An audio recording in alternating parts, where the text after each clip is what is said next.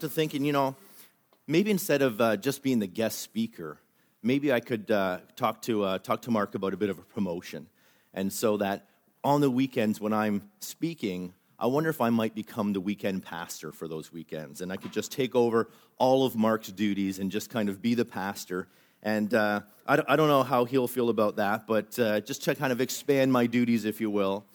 And well, and I know as some of you are speaking, thinking you're like, wow, he's finally run out of guest speaker jokes, and that's true. So we're moving on to pastor jokes. And so if you're good with this, there are some changes, though. There are going to be some changes when I take over on the weekends. The first one being this, surprise home inspections. I just want to catch you guys doing stuff, and then I can bring it back here and use it in my sermons. So whatever's going on at your house, I'm going to have some input into that. I'm going to start doing weddings and funerals. I'm actually going to use the same talk for both. Something about eternity, either literal or just it feels like. And finally, the whole kids' church thing. Why do they get to go down there every week and we're left up here? So I would institute a new rule right away. Once a month, we go downstairs, the kids stay up here. And so I'm going to type that up. I'll give it to Mark, and he's going to, assumingly, take it to the board, and I'll let you know how it works out. But we can probably start recording now. And I wanted to introduce you to the Church of San Clemente. That's it from the outside, obviously. And if you have a minute, I'll give you a quick tour. So that's how the building stands today, and it's kind of a plain-looking building from the outside. But this was a church that was built in the 12th century and was named after the fourth pope, Pope Clement, and we have a picture of him there. And I chose that picture because I really want to continue to send this subliminal message to you that men without hair are very devout and holy. And so that's going to pay off. But I chose this picture. Sorry, that's why I chose this picture. And if you take a look at the inside of the Church of San Clemente, it's very different than the outside. It's a beautiful church, and that's the sanctuary there. We have a picture of the ceiling as well, so that's the ceiling of the Church of San Clemente. And what we need to realize is, although this is a beautiful church today, the Romans had a tendency to build things on top of other things. And so underneath this church was a much smaller chapel that was built in the 4th century. And for 800 years, that smaller chapel was the Church of San Clemente, and that's where people went to worship. But I can't show you any pictures of that chapel because when they decided to build this one, they basically just knocked it down into the basement of the existing church and built on top of it.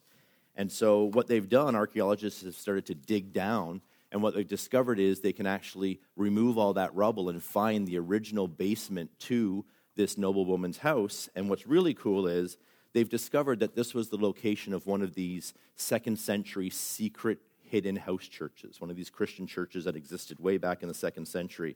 And so if you want to see a picture of that, this would have been the sanctuary. This is where they would have met. They would have sat in the rows along here. They would have listened to the reading of Scripture. They would have been wowed by fantastic guest speakers, and it would have just been an amazing time in there. And then they also had what I'm guessing is kind of like the cafe. I'm guessing that because they don't know what it was used for, and there's some pots over there. So, that's where they had their fantastic, stupendous Saturdays and super Sundays, and I don't know where they plugged in the crock pot. Do you have a question? Rome. Sorry, Rome. Yeah, it's in Rome. And so you can go there today. You can go on a tour and actually be taken down into those locations. But as I say, it was a secret church, and there's a reason it was a secret church, because they faced a great deal of persecution in 200 AD in Rome.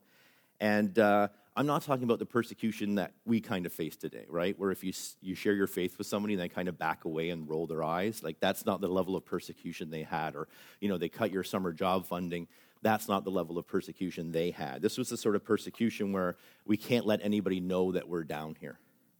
And for an example, Nero Caesar, for example, he had a custom of using Christians as human torches because he blamed them for the Great Fire of 64 AD. So he would actually lock Christians in cages and set them ablaze and use them to light his palace. Or Marcus Aurelius, who in 161 AD actually made being a Christian illegal. He criminalized it, and then from that, all forms of prosecution and torture would follow. And this is the time where we actually had Christians fighting in the Colosseum against lions, for example. And so, see, this secret early church would not have had a banner like this, because "We Do Lao" could have meant we're getting arrested. And I just realized I pointed to a banner that if you're listening online, you can't see it. But if you are listening online, welcome. But it's probably time you made your way to Kingsway. And so if you have a chance, you need to come by. If you live far away, if you live out of province, then maybe your summer vacation plans need to include Balmoral. It's a beautiful part of the world. In fact, if you're coming from a great distance, you can stay with the Vanderweers. They don't mind. And their email and phone number is on the website, so you can connect with them directly. But back to this banner, it took me a great deal of research and tons of hours on the Google, but I was able to find a copy of the banner that secret church would have had. And so here it is. And again, because some people are online, I'll just do it. Basically, we say things like this: we do quiet, because no one can know we're down here. And we don't like visitors, because strangers often meant danger. We take the long way to church just to make sure no one's following us. We do secret passwords at the door. We really have no use for a tax receipt. I don't think if you went to the Roman government at that time and said, "I'm a Christian and I've been donating to the cause, could I get a tax break?" they would have listened. Generally, we do living by faith because we don't have any other choices. I mean, this was a time when the phrase "faithful unto death" became popular. This idea that if you were not willing to renounce Christianity, you were usually put to death. And so as we can literally dig down through the layers of these previous churches, from the grand, beautiful version we have today to a much smaller version to an underground secret version, I think we can do the same thing with kind of what Christianity has become, this idea that this movement from a simple, powerful church who absolutely knew how to do what Andy Stanley would say: keep the main thing the main thing. When you were down in that church, you were there for a very specific reason. And if that insight into archaeology doesn't do it for you, how about a little municipal governance? You probably would like that better. So I don't know if you saw this in the paper a few weeks ago, but the city of Hamilton is going to review all of their bylaws and laws regarding parks. And so since Hamilton became a city in 1846, they've developed 525 bylaws that govern what happens when you're in a park. And year after year, they add more and they add more, but they kind of never take any away. They just kind of keep building up. So here's a few of my favorites. If you're caught removing boulders with a crane, that will cost you $200. If you keep your livestock in a city park, that's going to cost you $100. If you tether a helicopter, I Googled it. I still don't know what it means, but if you do it, $200. One of my favorites, if you release balloons, more than 9 in any 24-hour period, that's a $75 fine. And finally, if you kill or otherwise disturb a worm, that is a $75 fine. And that is real. I was going to make some ridiculous ones up, but I didn't need to. They were already there. I can only assume that these bylaws were created for a reason, but at some point, they seem a little hard to understand. Like, what is it about the 9 balloons that are okay, but that 10th balloon is just unacceptable? And so as we look at these 525 laws, we begin to realize that at some point, they may have lost their focus. The idea of the parks was not to become a place where bylaw enforcement officers could meet their quota of tickets every day. It was meant as a place where people could go and enjoy these public green spaces. And I'm not even suggesting that any of these laws are wrong. I don't want to go to the park and have to step among all the cow pies, or see somebody with a crane stealing a boulder, or watch people torturing and kidnapping worms. But it seems like maybe these rules have gotten in the way of what was the main intention, the main thing, and that was that people could just have a good time at the park. And so the city of Hamilton is going to review all of these and try to come up with some larger, broader laws or bylaws that kind of cover the main thing that they want to do. Because as people, we tend to complicate things. I mean, if you want to go for a walk in the park, that's fine, but there's 525 things you need to think about before you head out. And I wonder if, just like that church in San Clemente that have covered over some of the best bits of their church with newer and grander versions, that if as Christians we tend to do that with levels of complexity to our faith. And you see, in 2,000 years, Christianity has grown from a secret basement churches to these magnificent cathedrals and these mega churches that seat tens of thousands. and from a collection of documents and letters that have been split up between hundreds of different people to hundreds of different translations, with an estimated 3.9 billion copies in circulation now. And by the way, in Canada, to put a bestseller sticker on your book, you have to sell 5,000 copies. And so that means the Bible is a bestseller 780,000 times over. So in thinking about these 525 bylaws, I couldn't believe how many there were, but then I did a little research. I found out that there's actually 613 different laws and commandments in the Old Testament. 613. And we all know 10 of them, right? Do we know 10 of them? Shall I test you to see if you know 10 of them? Everybody's nodding their head yes, so let's try it. So here's what we're going to do. We're just going to go back and forth, and if either side can't come up with one of the 10 commandments, the other side's going to win. So starting on this side, what's one of the 10 commandments? Thou shalt not kill. Thank you for saying shall not. Last night we had a huge issue with people just saying the key word. So people were like, murder. I'm like, are we for or against that? I'm not sure which we're going. So over here, what's one of the 10 commandments? Right. No other gods before me. Nice. I won't. Thank you. Good tip. Yeah. Obey your mother and father. That's a good one. Nice. Sabbath. Over here? Steal? Yeah, no stealing. That's good. Covet, right? Covet all sorts of stuff. We don't need the list, but don't covet stuff. Nice. No lying. That's it. You've got your 4. You've got your 4. What's left? Oh, nailed it. 5 for 5. This is a tough one. This is like Family Feud, where it's like you did all the answers, and then someone's going to steal it. What's the last one? No idols. Right. Put up your hand if you have the list sitting in front of you. Maybe? Couple. All right. Well, that's good. We know 10. Fantastic. All right, so let's play another game. Let's do the other 603. We'll start on this side.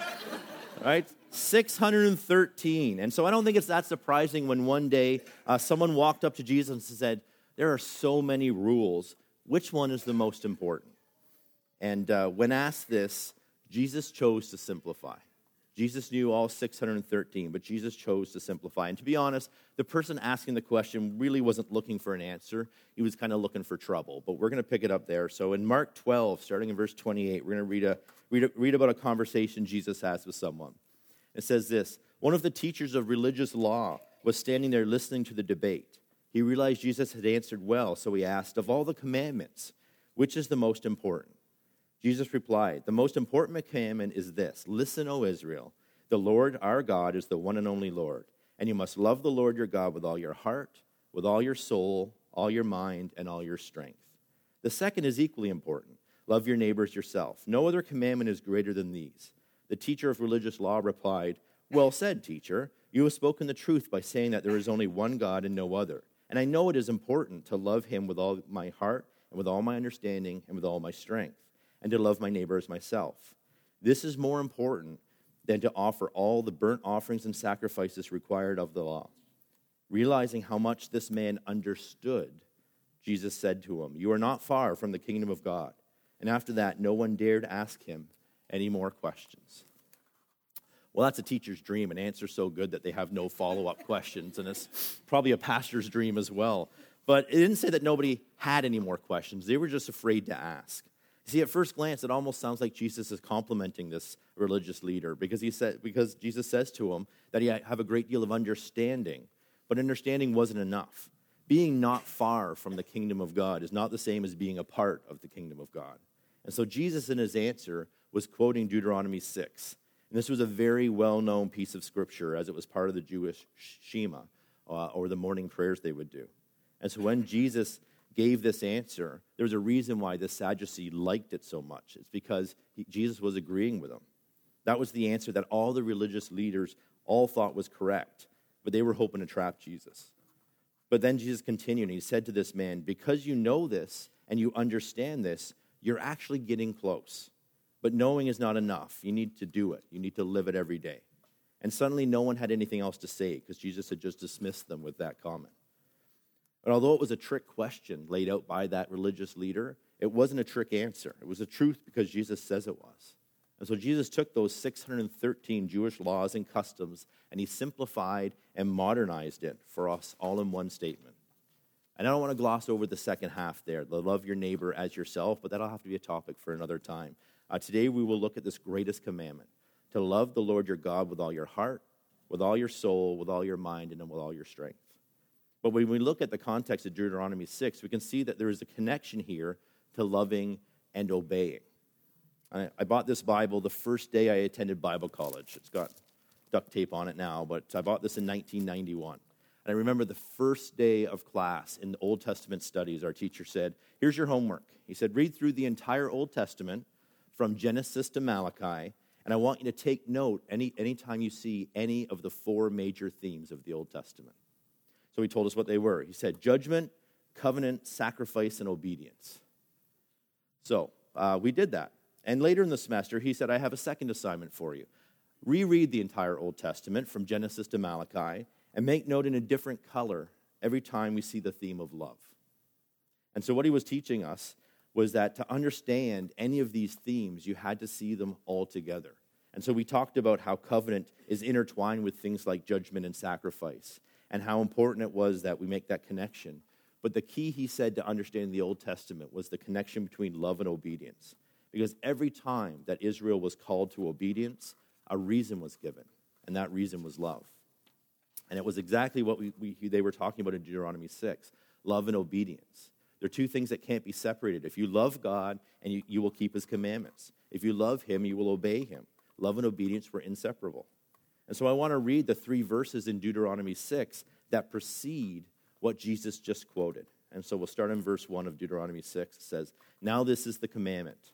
And he'd just been talking about the 10 commandments. And these are the statutes and judgments which the Lord your God has commanded to teach you, that you may observe them, which means obey, in the land which you are crossing over to possess. And you may fear the Lord your God to keep or obey all of his statutes and his commandments. When I command you, you and your son and your grandson, all the days of your life, that your days may be prolonged. Therefore, hear, O Israel, and be careful to observe it or obey it, that it may go well with you, and that you may multiply greatly as the Lord your God of your fathers has promised you, a land flowing with milk and honey. Hear, O Israel, and this is the quote Jesus used in Mark. Hear, O Israel, the Lord your God, the Lord is one. You shall love the Lord your God with all your heart, with all your soul, and with all your strength. Well, what I want to notice here, and we'll come back to this in a minute, the reason why God wants us to obey is very straightforward. It's in verse, and it's in verse 2, and it's in verse 3.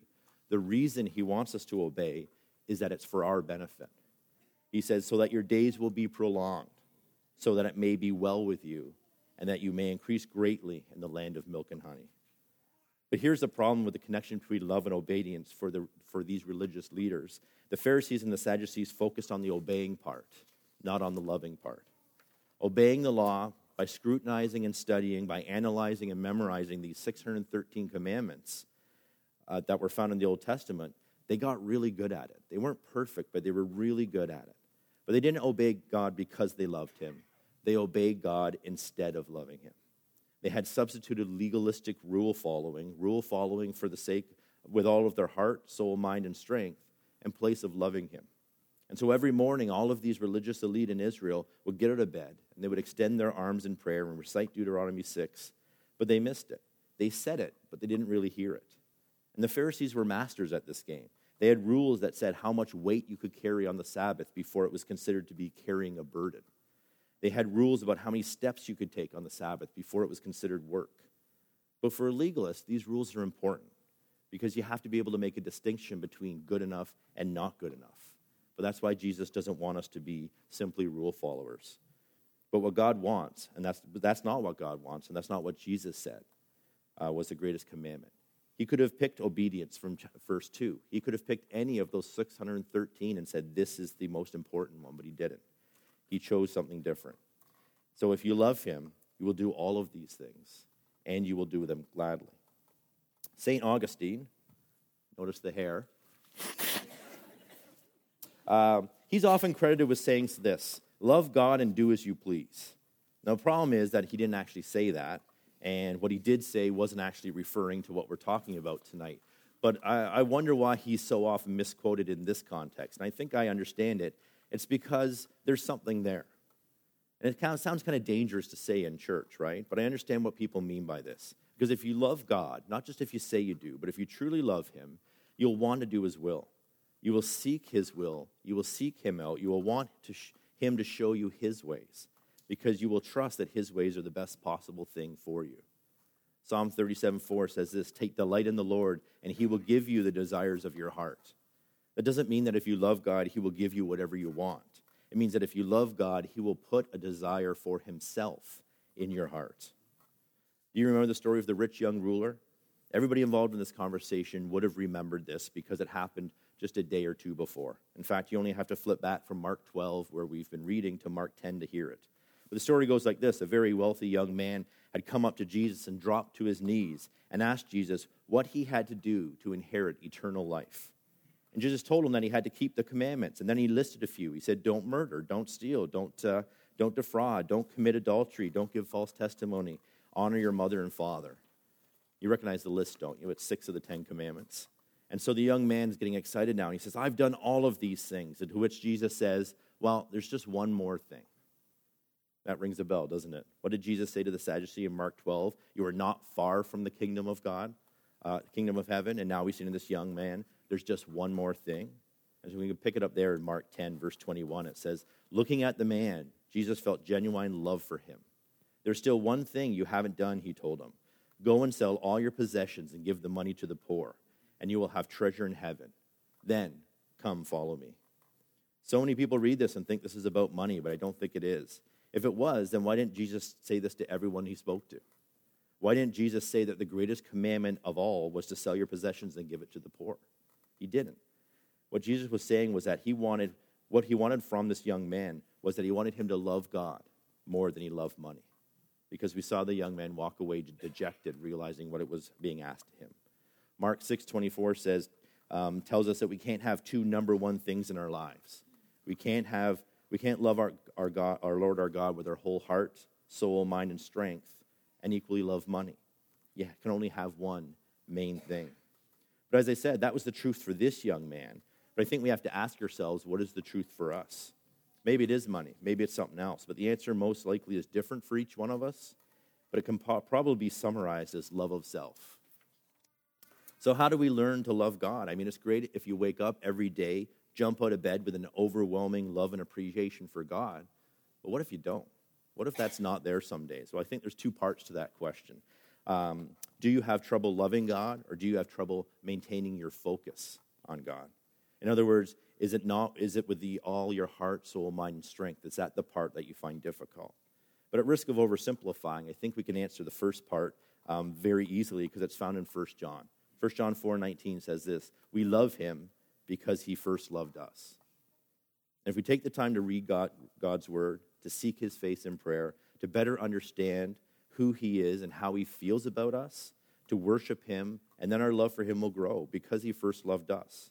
If we can comprehend what God has done for us, we can't help but love him. Sometimes these things are called spiritual disciplines, though. You know, reading the Bible, praying. Have you ever heard that name, spiritual disciplines? I hate that name. It makes it sound like it's a chore. It makes it sound like something nobody wants to do. And I always use the example about perspective. I always use the example of video games. If I asked my wife to go down to the basement and play Xbox for 12 straight hours, she couldn't do it. She absolutely couldn't. She would lose her mind. She'd complain. She'd probably climb out the window. I'd never see her again. She hates video games, and she hates spending time in the basement. But there are teenagers in basements across Canada right now playing on those Xboxes. Are they more disciplined than her? No, I need an answer. Are they more? No. I would say no. But that's what they desire to do. It's not something that's a challenge for them. It's something they hope that after 12 hours, their parents have forgotten they're down there and they can stay for another 12.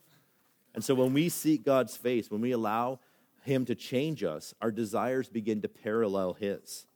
So love God and do as you please makes sense at a certain level because what you please is to please him. But I think the harder thing, and what most people would say, especially if they're sitting in church, is that the harder part is to stay focused, to be able to say that it's everything about them that they love God with. And because there's times in everyone's life, and I'm definitely no exception, where, it's easy to focus on God. Your heart just naturally goes there. But there's also times where everything else seems to get in the way, that loving God becomes something you do if and when you have the time, when the main thing is suddenly not the main thing.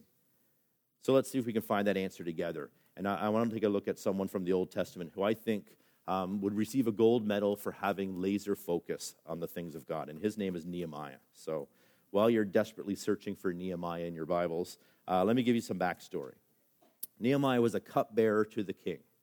And what that means is that he was basically the personal waiter for the king. And although it doesn't seem like an important job, it was a very high-profile job. And the king, though, was not his king. The king was the son of the man who had destroyed Jerusalem and taken him captive. You see, he was a slave to the son of the king who had done this. But he served him. And so 70 years after Jerusalem had been destroyed, and again, Nehemiah wasn't even born back then, and about 800 miles away, we find Nehemiah serving the king. Now, the Bible tells us that Nehemiah gets a burden. And I can best define a burden as just this concern or this thought that God's put in your head that you can't get past. You can put aside for a bit and it keeps coming back. You try to ignore it, but you just can't. And so he gives him this burden. And what his burden is that he wants him to go back to Jerusalem to somehow leave the service of his master, head back the 800 miles to Jerusalem, and rebuild the walls.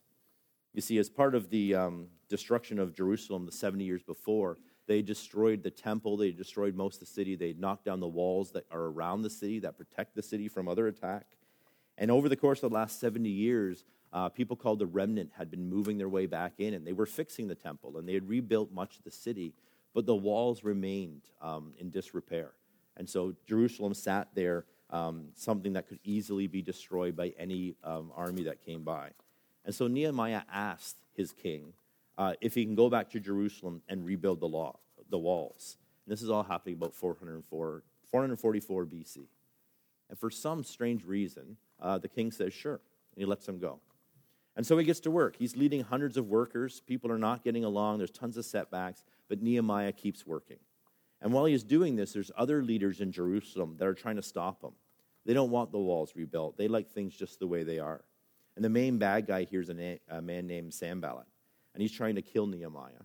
And he's trying to sabotage his work. And he's trying to ruin his reputation so people will stop following him and working on the wall. But none of it seems to work. And despite all of these distractions, Nehemiah just keeps building the wall. And so in Nehemiah 6, we see this last-ditch effort to stop Nehemiah and his work that God ordained him to do. And so Nehemiah 6, starting in verse 1, it says this: Now it happened when Sanballat, Tobiah, Geshem the Arab, and the rest of our enemies heard that I had rebuilt the walls, and that there were no breaks left in it, although at the time I had not hung the doors and the gates, that Sanballat and Geshem sent to me, saying, Come, let us meet together among the villages in the plain of Ono. But they thought to do me harm. So I sent messengers to them, saying, I'm doing a great work, so that I cannot come down. Why should the work cease when I leave it and go down to you? But they sent me that message 4 times, and I answered them in the same manner. I want you to picture Nehemiah up a ladder fixing the wall. Now, I'll be honest with you, when they say come down, they probably mean come down south, not come down the ladder. But for me, I just picture him up the ladder. He's fixing the wall.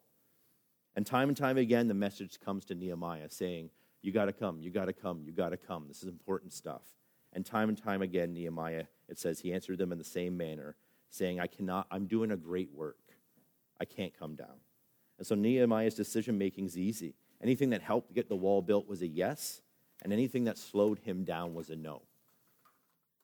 See, once Nehemiah knew what God wanted from him, he just had one job left to do it. If ever there was a guy who knew how to keep the main thing, it was Nehemiah. And so Jesus shows us there is one commandment that needs to be our focus. And anything that gets in the way of that one focus is something we need to be able to put aside. So maybe we can say it together, because I just love saying it. Maybe it's kind of fun to do. I'm doing a great work, and I can't come down. We'll try that again. I'm doing a great work, and I can't come down. He didn't just say no. He said, I'm doing a great work, and I can't come down. I think we're really fortunate that Jesus chose to simplify all of this for us.